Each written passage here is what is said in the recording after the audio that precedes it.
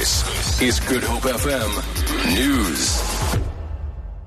Good morning. The City of Cape Town says it will help with the funeral costs of one of the victims killed in a stampede at OC's Tavern in Khayelitsha 2 weeks ago. In a statement, the Deputy Mayor, Ian Nielsen, said the family of Asisipodana approached the city for financial assistance. The tavern's steel trap step railing collapsed as a result of a stampede. This after shots were fired inside the establishment. 8 people were killed. Dana will be laid to rest in Khayelitsha today. A decision on whether the SACP will contest elections on its own is expected later today when the party's special national congress ends. Some party structures, including Mpumalanga and the YCL, have brought the debate to conference. SACP Deputy General Secretary Jeremy Cronin says these calls come from areas where there's tension between structures of the Communist Party and the ANC. What we've agreed upon at the Alliance Summit is that we will go together to places like Mpumalanga, which become hotspots in terms of things.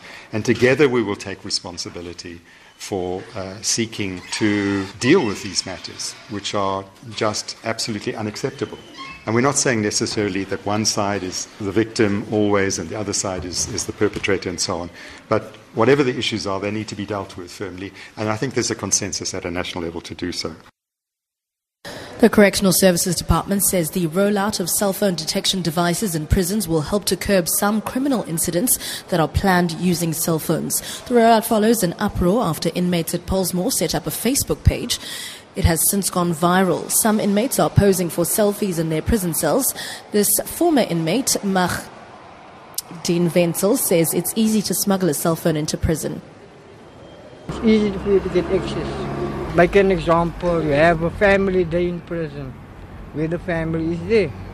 But the family leave without their phones, you understand? So you are having the access of 10 to 20 phones just only in one day.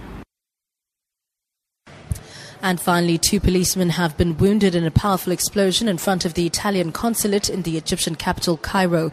It's not yet clear whether there are any casualties. Security officials say a car bomb caused the blast. They say the force of the explosion caused massive destruction to the building. There's no immediate claim of responsibility for the explosion. For Good Hope FM News, I'm Sibs Matiela.